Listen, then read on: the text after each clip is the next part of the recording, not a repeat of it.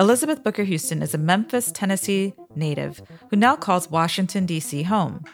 She earned her Juris Doctor and Master of Public Health degrees from the University of Memphis in 2017, and she earned her Bachelor of Arts in Psychology from Christian Brothers University in 2013. Elizabeth is a former Presidential Management Fellow, and her areas of subject matter expertise include public health law, federal privacy law, food and drug law, and administrative law. Outside of her work as a lawyer and a social scientist, she is also a stand-up comedian who makes witty political and legal commentary. She has performed at venues such as DC Improv and worked with comedians such as D.L. Hughley, Tony Woods, and Shante Wayans. When Elizabeth is not on stage, you can find her on Instagram and TikTok, where she has amassed hundreds of thousands of followers and tens of millions of views. Thank you so much, Dr. Judith. I'm so excited. I love all of your work. I've been following you for some time, if you haven't noticed. So I'm really excited to be here and very honored. Thank you. Well, I think that's so interesting that you do so many things and do them so well. And I know that you talk about mental health in different ways, especially from the perspective of advocating for people, because you are a lawyer and you went to law school for this. And I read about you being a patient for many years as a pediatric patient, and that was what led you to feel passionate about advocating for people. So I'd love for you to talk more about that. Yeah, so that definitely kicked off my whole life. When I was 2 years old, I got really sick, and they found that I had really severe asthma and also some there's a lot of reasons that a person can have immunodeficient issues that don't always have an answer, but my immune system wasn't working well. And so all through elementary school, from that time, from 2 years old all the way through elementary school, I was in the hospital nonstop. It was very common for me to go to the emergency room once a month. I was just in the hospital all the time. And I feel like there's one of two things that can happen with people who have that experience. You either end up with medical trauma, that is very common, and I've found this with other people who I've met who have had a similar experience of growing up with different health issues, different ailments, you end up being really fascinated and intertwined with the medical system. And so that is more so where I leaned, because I was lucky to have an excellent care team. I grew up in Memphis, Tennessee, which is a majority Black city. Majority of the city is on Medicaid. Roughly 25% of the population lives below the poverty line, not just low income, but below the poverty line. I was a Medicaid patient. I was on TennCare. I always say that TennCare and Medicaid saved my life. It is the reason that I'm here and was able to get the care that I needed.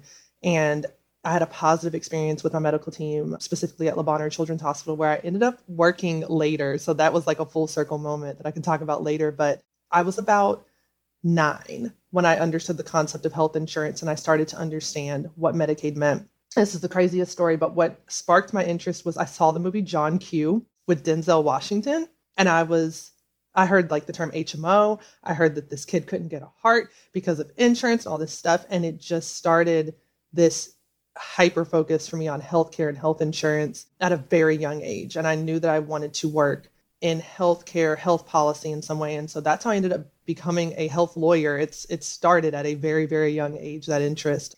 Yeah, that's how it all began. And like I said, I ended up going back to Le Bonheur at different times. The first time when I was an undergraduate, or right after I'd finished my bachelor's degree, and I thought maybe I wanted to go to medical school, maybe I wanted to get a PhD. I didn't know how I wanted to go about this health policy advocacy path. I worked in cardiology research. I worked under the PI there just as an intern. And then once that amazing doctor told me, you should probably go to law school if that's what you want to do. He was like, us doctors, we don't really get to work in that realm very much. You should probably go to law school. I was like, I don't want to defend criminals, and I don't want to prosecute, and I don't want to sue people. I didn't know anything about how vast the field of law was. I certainly never heard of public health law, it later became my field.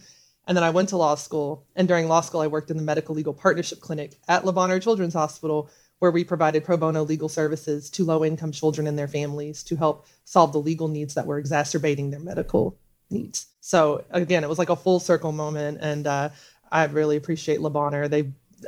Until I moved from Memphis to Washington, D.C., Le Bonheur was a huge part of my life. So it's interesting that you say that, because you're right. As doctors, we don't understand the law. And I always joke to my parents, and I say, like, I think I'm going to go back to school and I'm going to get a JD on top of the MD and the MBA. I think I'm just going to polish it off with a JD. Do it all. But no, I won't. I went to, one of the people in my law class was a doctor. He was a doctor. He was an MD, and he got his JD the same year. Dr. Gill, shout out to Dr. Gill. Everybody, we all knew him in our law class. We thought he was crazy, but he was crazy smart. So if you want to do it, I believe in you. But patients don't understand the law, just like doctors don't understand the law. So if you have so many things in place and you need something, you really do need advocates. I'm curious, how many lawyers have the training, the pedigree that you have? Very few. It's a very niche field, I will tell you. So like I said, I work in public health law. It is so niche that when I came to law school in 2014, that summer, I started exploring ways that I could really integrate this, as I knew in my head I wanted to do something different and I didn't know how to do it. And I started talking to folks at the law school about different programs, and they said, well, we have a JD MPH program. It's a dual degree in law and public health, and with your health and science and research background, you might be interested. Do you want to be our first one? Do you want to be our guinea pig? And so I am the first JD MPH graduate from the University of Memphis. So I did that. I had to take summer classes every summer and classes at night. I would go to law classes in the day, public health classes at night. I ended up doing a very interesting practicum that combined both experiences in summer of 2016, my summer before my third year of law school. I went to Atlanta, Georgia, and I worked in the CDC's public health law program. People there who had both a JD and a master in public health, which I learned was a very rare thing, but becoming more popular. So it's a very niche field. It's very interesting. It has helped in so many facets of my career because I'm able to speak multiple languages. I know how to talk to medical professionals because I worked around them enough. I can speak to the scientists in the way that they need to understand. And I can relay to the lawyers why the scientists and the medical professionals need what they need. And so it's really cool to almost be like a translator between these worlds. And it's also just personally fun to hop around. It's really cool that I got bored and I wanted to go be a social scientist for a little while. And then I did that for a couple of years and said, I'm going to go back to law. So it's kind of cool to be able to do that too when you get a little burnout or a little tired with something. So especially with the pandemic, when for the first time for many of us, we were faced with something so health related that impacted our lives that became so political. I'm sure your training came into play there. My phone was ringing off the hook and my email inbox was crazy because I had just switched into privacy law. First of all, I just had my baby. I was on maternity leave when all this happened. My son was about 2 months old. And I had just switched into privacy law and then said, while I was pregnant, the day I went in to go have my son, I had gotten my offer letter to go switch back to being a social scientist for a little while because I wanted to go into the tobacco research realm. I had shifted. So I was on maternity leave and I was still at the previous job. I was going to work a little bit at the previous job. They had already knew, and then transition into the new social scientist position. So it's kind of between worlds. And the craziest thing was I had just stepped away from public health law because everything I learned in law school is like the law of quarantine, isolation, pandemics, epidemics. Wow. And I said to myself, this is so niche. Elizabeth, you've got to branch out. This is not going to be relevant.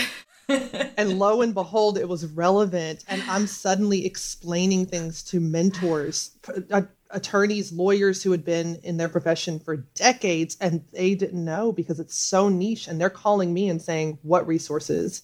Can you explain to us the competing jurisdictions? When can the CDC step in?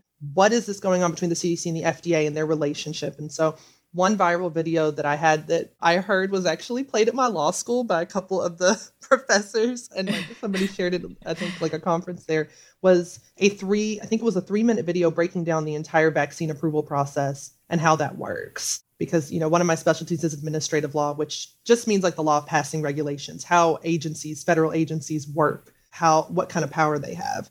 It's a very dry topic to a lot of people, but I find it very interesting and it can be very complicated. So yeah, all of a sudden, all of this knowledge I had about pandemics and quarantine and isolation and what I learned at the public health law program at the CDC and how the 4th Amendment comes into this and the 10th Amendment, which no one ever talks about, but the 10th Amendment is very important to public health law. All of that came into play and I was just maternity leave with my little baby answering emails about the pandemic. I'm sorry, what is the 10th Amendment? I'm just going to expose my lack of knowledge. That's okay. The 10th Amendment is basically like whatever rights aren't listed here are reserved for the states. It is very broad. And there's a seminal case called Jacobson versus Massachusetts decided in 1905 about the state of Massachusetts fining people who did not receive a vaccination. It's like you can get vaccinated or you can pay this fine. And the Supreme Court said that is constitutional and the state has that power. And so it's kind of known as the foundational case for public health law and kind of starts that line of jurisprudence when it comes to establishing what public health law really is, because people have heard of health law, but public health law, it's more specific. So that's what it is. I teach NYU docs, and basically they're young doctors. They don't know how to give press interviews. And many of them sometimes are hesitant about it. They're like, I don't want to be on TV. I don't want to do this. I always say to them, if you don't do it, someone else will. And when I think about all the misinformation about the vaccine, about health laws, all the propaganda out there, and how you are like one of the very rare people that understands health and law and how to educate people, and your voice standing out amongst, the thousands of people who don't know what they're talking about, but they have a platform. It just speaks to how we need people like you on social media, because you have the capacity to break down these really complex, nuanced ideas into little bitty videos that are so powerful, but easy to understand, which is very, very difficult to do. I think people need to understand how difficult that is to do. So interesting that people keep saying that. And I think my love of education and breaking things down in a way. First of all, I hate jargon. I hate when people try to explain something to somebody and it's in jargon. If you're using too much jargon, then you don't know it well enough to explain it to somebody else. Or maybe that's just not your niche. I can't say that. Maybe just, it's like those who can do, those who can't teach. I like to think I can do my job too, but I do like to teach. And I'm the training lead for my employer. So I handle, all of the training, creating the training slides and the topics and leading these, organization-wide trainings and all of that. And I jumped on it. I remember when I came on board, the person who had been doing that for so long, she was like, I'm a little tired of it. I was like, I'll take it over. And that was what I focused on at the CDC's public health law program. Was I worked under the team lead for public health training and workforce development. And so I spent that summer presenting this information to scientists and medical professionals and all of that. And so switching gears and doing it on social media just kind of made sense, but it can be difficult. I do have people quite often ask me to speak on certain topics. People will wonder why I don't talk about certain things. And the thing is, I'm not going to talk about something I'm not confident in being educated in or that I know. It's just not, I'm not going to do that because I could potentially be giving misinformation. If I'm not comfortable and confident in it, I'm not even going to be trustworthy or believable. I don't want to do it. There's just no interest in it. So also just trying to remind myself a lot of times, because when you start being a creator and a voice online, as I'm sure you can empathize with, you get the urge to feel like you need to speak on everything because there's so much happening. And so I try my best to find balance and remind myself that my voice is not necessary everywhere. And I need to focus on the things that I know and that I'm good at and that I'm knowledgeable on, and not feel pulled in a certain direction just because it's more popular or it's going to get more attention or more likes or more views or because people are asking me to do it. Kind of a stay in your lane sort of mentality. And I try to give caveats. Well, it's responsible. It's just, I don't want to put myself in an uncomfortable position, and I don't want to give somebody bad information. I don't want to undermine the trust that I've built with people, especially talking about things like the vaccines. I'm a mom. I talk about parenting things. I do not show my son on social media. I don't show his face. Sometimes we'll post where you see the back of his head. Very, very rarely. I'm very careful about his digital footprint. That comes from me being a privacy lawyer. But I did talk about, my son being in the Moderna trial. He was one of the first children in his age group to be vaccinated. When they unblinded the study, we found out he was vaccinated. It was exciting. And he was one of the first children to get the booster when that came out. And so, I try to also share little personal anecdotes like that with people to build that trust and connection, so they know that I'm not just talking the talk, I'm walking the walk. Like, my family is vaccinated. We will be getting our annual COVID vaccine. We get the flu vaccine. We already gotten our vaccines this year. And so really trying to show people that I believe in what I'm saying. Well, there is a lot of mistrust, right? Especially within the African American community around clinical studies. And I run a research lab.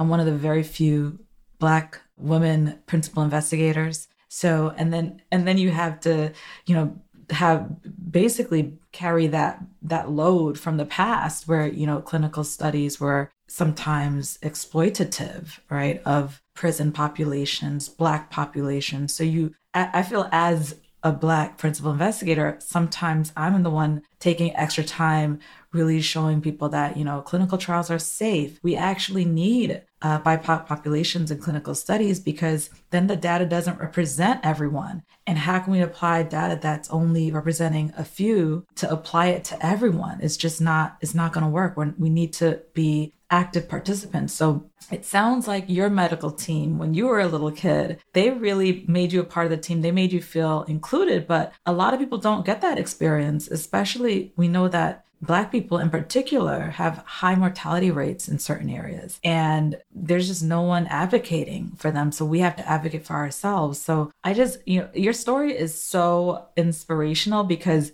you were a little kid, you had a chronic illness, you had a good experience with your healthcare providers in spite of being, you said you were on Medicaid, yeah, it's right? called TennCare in Tennessee. And I will point out that my medical providers, I'll never forget them. I've had different ones, but my main team was Dr. Charles Stewart. He is a Black male physician. Dr. Betty Lou, who is an Asian woman. And I also think that made a world of difference, right? And I think, that representation, having Black, Indigenous, or other people of color in those medical roles also made a huge difference in my care, just because we see what happens. And I don't have to tell you. I know as a Black doctor, a Black female doctor, how important your work is and how important your representation is for advocating for your patients. And so I do also stress that I think that made a difference in my care. Mm-hmm. And it made a difference in what you did with your life. You've dedicated your life to informing the public and using law and medicine to inform people. And you're reaching millions of people. I think it's important for people to realize that, especially in healthcare, the power that they have. One interaction is not just one interaction. That could be someone who grows up to be like you. Yeah, I don't know. I hope they know how much they have positively impacted my life. That Le Bonheur, how much that beautiful hospital positively impacted my life. And growing up in Memphis, I'm very familiar with St. Jude. I had interned at St. Jude, volunteered with them as well. So the medical facilities in Memphis, I think, are not typical for a lot of other cities as well. And that's interesting considering the other issues that my hometown has with poverty, with crime, with those things. And, my personal life informs a lot of this. And you mentioned mental health earlier. And that is another sad part of, honestly, how I ended up on social media in the first place was I needed an outlet to focus my grief because, as a lot of my followers know, my brother was murdered in 2017 in Memphis, and just random act of violence, random shooter, random act of violence. My brother didn't know them. They didn't know him, and several people shot and passed away. And so I also started connecting with people on that level of that grief, which is such a common human experience that you experience it in so many ways. It's interesting. I talked about my death anxiety, which I will say I'm navigating. I'm not struggling with it. It's not going to go away, but I'm navigating it every day and connecting with people on that level and talking about it in everything from, people grieving because of medical trauma, grieving because of a pregnancy loss, grieving because they lost a family member, grieving because they lost a life that they thought they were going to have, even though it wasn't a physical death. There's so much grief in different aspects of our lives where you're grieving and mourning different things. And I've found that to be a very common thread as well to relate to people, because I think grief and fear are I've noticed of just very much the basic emotions when you see a lot of people latching onto disinformation or misinformation. And I just started to see that connection more and more, and it just was really clicking. So it's multiple traumas. Yeah. You had the illnesses as a child and then loss upon loss. It's multiple traumas, and processing it is so important. And I do research in high functioning depression. And from what you're saying, you were a young mother dealing with grief, working.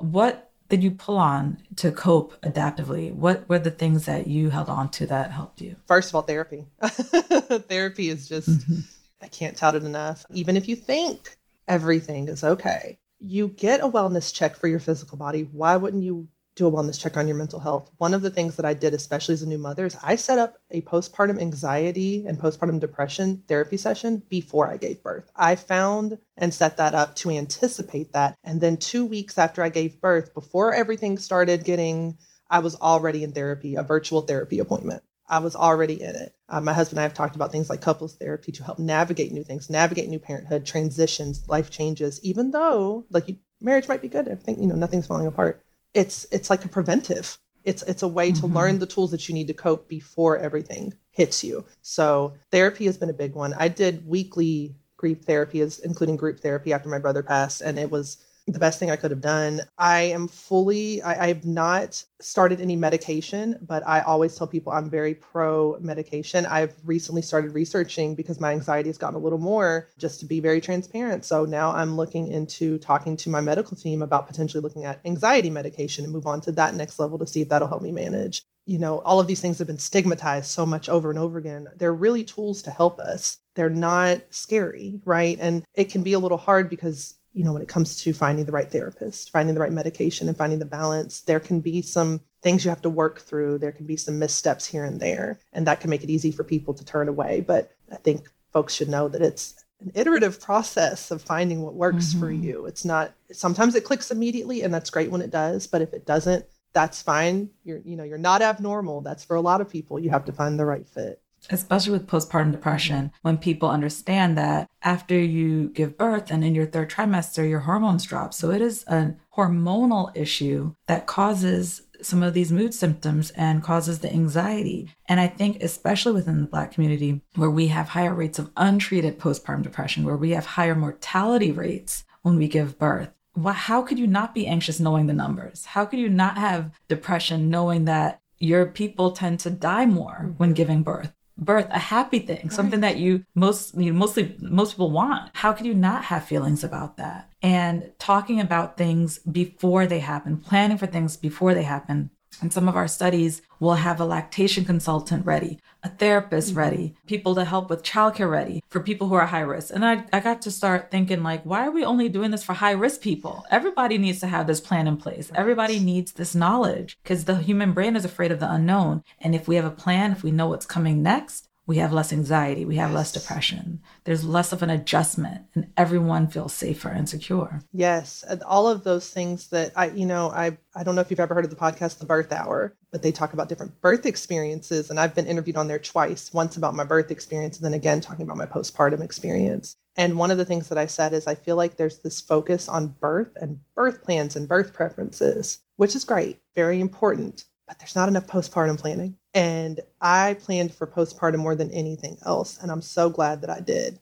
Everything from, physically, pelvic floor therapy and all of those things because I did the research about it. But also I picked a pediatrician, had a lactation consultant on site because I didn't want to have to go out and find one if I was struggling. Because when you're in that space, having my therapy set up, knowing that when it was time to wean my son, that's another hormone drop that can cause a whole other wave of anxiety and depression that you have to get over that bridge. And so really trying to learn about postpartum, which is not just 6 weeks after you give birth. It lasts longer than your pregnancy. So yeah, I love that there's so much more research being done about, what can happen, what you can do to support mothers, especially like you said, Black mothers. I remember right at my birth was the smoothest, easiest birth you've ever heard of in your life. It was great. Everything was great. Right before it was time to push and they said, great. I looked at my husband and said, I am so scared right now because of everything you mentioned. Yes. Because I still have in the back of my mind, what if they forget, what if I have retained placenta? What if I have, this is that anxiety that makes me probably worry about things a little more. What if I knew I had an extra lobe of placenta? What if I had a retained placenta? What if I hemorrhage? What if what is going on? They've already given me Pitocin for induction. Can they give me more Pitocin if I hemorrhage? How does that work? And so all of that's running through my mind and everything ended up being fine. But as you said, it's not always fine. And that weighs in the back of your mind. And that your partner could have postpartum. It's not the same. It's not hormonal because they don't have the drop in hormones, but the adjustment of it. Partners, they don't get sleep. They sometimes feel as if they're not as needed. They sometimes, the adjustment, there's something called adjustment disorder with depressed mood, with anxiety. We don't talk about that either, that you have two people going through adjustments and society just isn't the way it was years ago. Back then you had a whole village helping you out. Right. Now it's, you both have to do it. Then you have to have a full-time job. Then you have all these responsibilities and everybody's in their own silo. There's not that community that used to be there. And yet we have to do it all. So of course we're going to have depression and anxiety. Yep. And having a plan for that. Having people who can bring over meals, because that's one less thing to think about. Someone who helps you with the laundry, because babies take you have to do a lot of laundry. Nobody tells you that. So much laundry. So many blowouts. And if you pump and if you have to clean those, like it's a whole thing. When I was doing some of my first postpartum studies in my lab, I had just given birth and I was in there with the woman teaching them how to pump. And I was just like, this is hard. Nobody teaches you this, you know? And if we're prepared, again, if we know what's coming down the line, then we're less anxious. We're less depressed. There's less of an adjustment. Yes. Right? Because we need to feel safe. Yes, exactly. It's all an adjustment. And like you said, transitioning with what happens in this day and age, you know, it's almost impossible to survive in the United States without having a 2-income household at this point. Things are not like they were. We do not have universal maternity and paternity leave. It depends on your employer. Just so many things that we don't have, a lack of support. Even just like we talked about earlier, me being on Medicaid as a child, we don't have every state that has expanded Medicaid. I live in Maryland. I'm very glad that they have expanded Medicaid here. That's great. Adults, regardless of, you know, their age or whatever, if they are below a certain income level, they can qualify for healthcare coverage. In Tennessee, where I'm from, absolutely not. My niece is 21 years old. She is a senior veterinary science undergrad major at UT Knoxville. She had a gallbladder attack about a month ago, had to go to the emergency room and found out that she no longer had her Medicaid coverage because she turned 21 and was just booted right off. And she's a student. She's 21 years old, you know? So we found out that fortunately her university had an insurance plan that she could get. And fortunately, University of Tennessee has so many medical facilities. That's their hospital, that's their clinics. And so, you know, she's able to have that set up. But what if she were going to a more rural university, or what if she were going to school somewhere that didn't, I know my school did not provide health insurance, my small undergraduate school for students. And so you think about all of these things that we don't have just for day-to-day living. And then you throw children and postpartum and pregnancy and family planning. You know, it's great to see the ways in which we have become more critical of, you know, choosing to have children or grow families for women and men and, you know, all folks who identify as child-free, or folks like myself, where I just said I wanted to have one child, my husband and I, and that, you know, one-child family is becoming more common. And that's great. But the flip side of it also is that you're seeing people have their family planning halted, you know, just stopped because they are like, I can't afford to have kids. I want to have children. And then you end up with this horrible classist way of basically saying that only the well-off can have children. And so it just becomes, I know I kind of veered off course there into that whole line of thinking, but it just kind of goes back into, you know, these systems of injustice. And it's terrible to see. It's just terrible to see how the lack of support is so deeply embedded in our society and our culture. Well, I just did a talk on Black love at the Mental Wealth Alliance. I'm blanking on the name, but there's a professor from Emory. I think her last name is Lewis. And she wrote this book. It's called Black Love. And there's additional parts of the title, but she talks about how from the very beginning, the system was set up so that Black marriages just didn't have a real chance. And so she talks about the GI Bill and how it was disproportionately given out. And so there was this point in America where white middle class families had this edge, because if you weren't living in a state where the GI Bill was given out, Black families who had the same rights weren't given that edge. So that began the real rift in terms of the socioeconomic divide. And then she talks about how even programs that are set up to help people who are lower income, especially like housing programs, if you wanted to say partner with, you know, if a woman wanted to partner with a man in a different household, they couldn't really live together because then they would lose their housing. So it's like all these things are set up that, you know, not, some of them are not ill-intentioned, but some of them are, where, you know, families who aren't of a certain background just don't have a chance. And social media is where you get this information. I remember learning about this on one of like a talk on social media. And I was like, wow, like of all the things that I have to read, I would have probably not been able to access that book. And now I know that book exists and I know that information exists. And that's why it's so important to have well-informed people like yourself talking about things like that. And I'm curious as to your thoughts on what's happening in our education with our Black history being really erased. I know you're a mother, and I'm sure you have these concerns. I'm a mother as well, and it's gotten me involved in my daughter's curriculum. Like, let me see what you're learning. What are you learning? Because I want to make sure you're getting a history that's appropriate and reflective of the contributions of everyone in this country. So I'm already a product of Tennessee public schooling, so I'm already very wary. I lived in Memphis. Majority of my life I lived in Memphis, but for about 5 years we moved out to this suburb called Bartlett, Tennessee. It was when I was a teenager. We moved out there and we were there until I was 17. And then we hightailed it to Richmond, Virginia for about a year. Bartlett is known for being very Republican, very white, at least very much at the time I was there. I don't know if the demographics have shifted much since I've moved away, but that's how it was.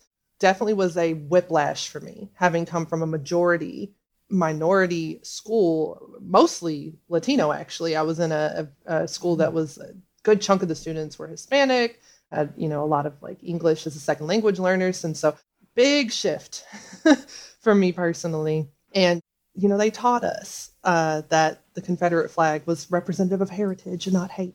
That was such a thing that I was taught, right? Wow. Very different perspective. And then I go to Richmond, Virginia, my senior year of high school. We moved for my dad's job and I went to school. I was in Henrico County, Virginia. And I know I'm in the capital of the Confederacy and I'm not expecting any different. And I get into my U.S. history class and everybody was talking about the Confederacy. And they were like, well, it was about slavery. It was about slavery. It wasn't about states' rights. We all know that was, and I was just like, oh, they said it. They said the thing because they go on and on about states' rights at Bartlett. They're like, that's all they're going to focus on. They're not going to admit it's about slavery. Yeah. And I'm looking around at these white students who are like, yup, slavery. And I'm just like, oh, this is different. And I think that was the first time that I really understood the disparity in the education system in the United States because of the way the state versus federal system is. It worries me very much. I feel very fortunate to live in what I call a very liberal, progressive bubble in the DC area, in the suburbs here. I love the curriculum. I love the way that parents talk. First of all, it's very diverse, which is excellent. I've loved living here because the diversity is amazing. I've gotten to interact with so many different cultures, different people. I love it.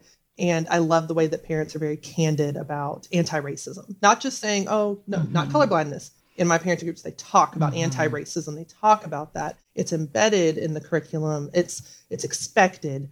And then, of course, I have a son who is autistic. And so the special education programs here are also very good. And my son isn't siloed off from other children. He's, right there in the preschool program with the other kids. He's not just shunned away, and all of those things are great. But then I turn around and I see what's going on in my home state. I see what's going on in other states. I see the way that you've got textbooks in Texas calling, what did they call slaves? Unpaid volunteers or whatever weird language they tried to use in those textbooks.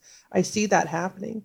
And it worries me greatly because it's one thing to say, oh, well, you can just move to a different state. No, that's not possible. It's a very privileged take.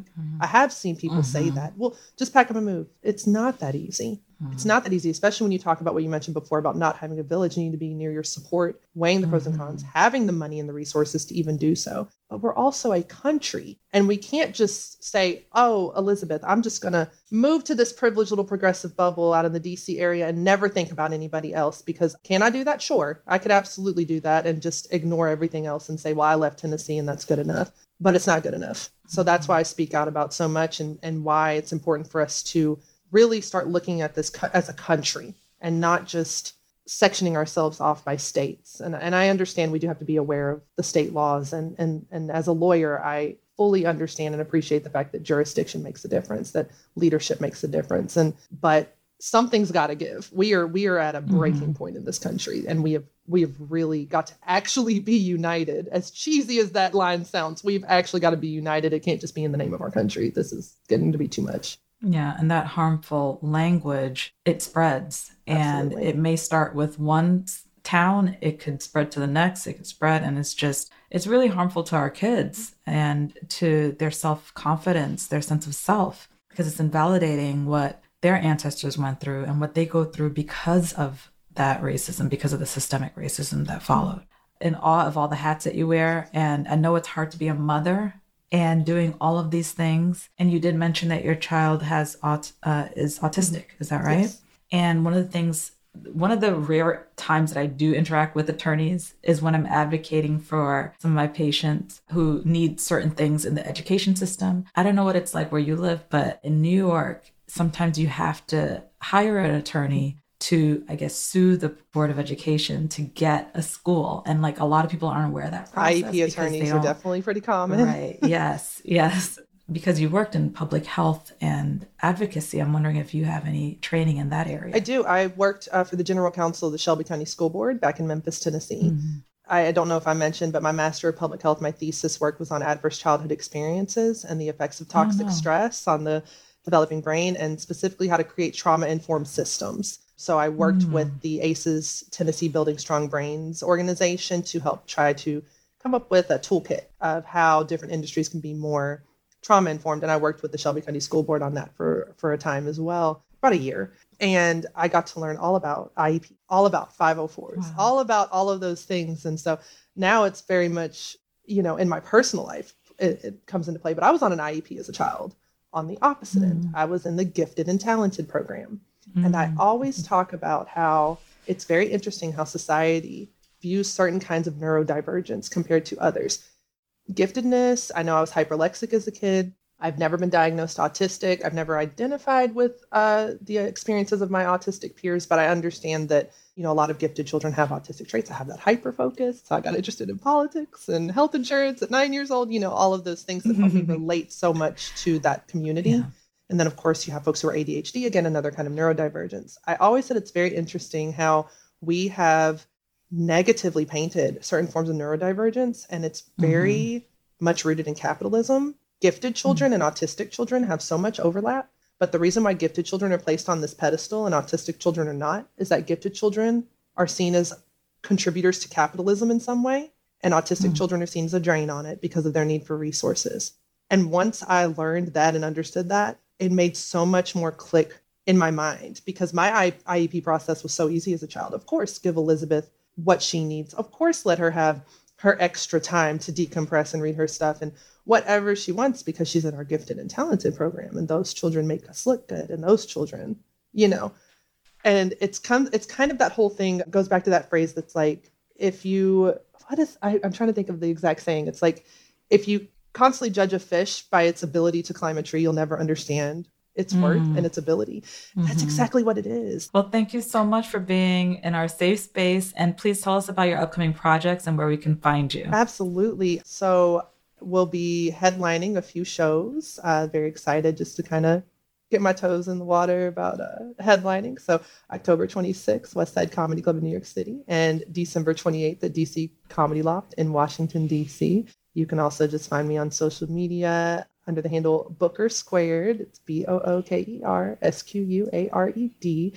And I also have a Patreon where I'm providing a little extra exclusive content. So if folks are interested, but otherwise you could just check the link, put on social media for any upcoming shows or events. And just thank you so much for having me on. Thank you so much. We're so excited for you and can't wait to see what you have coming next. Thank you. Nice meeting you. Nice meeting you too. Bye.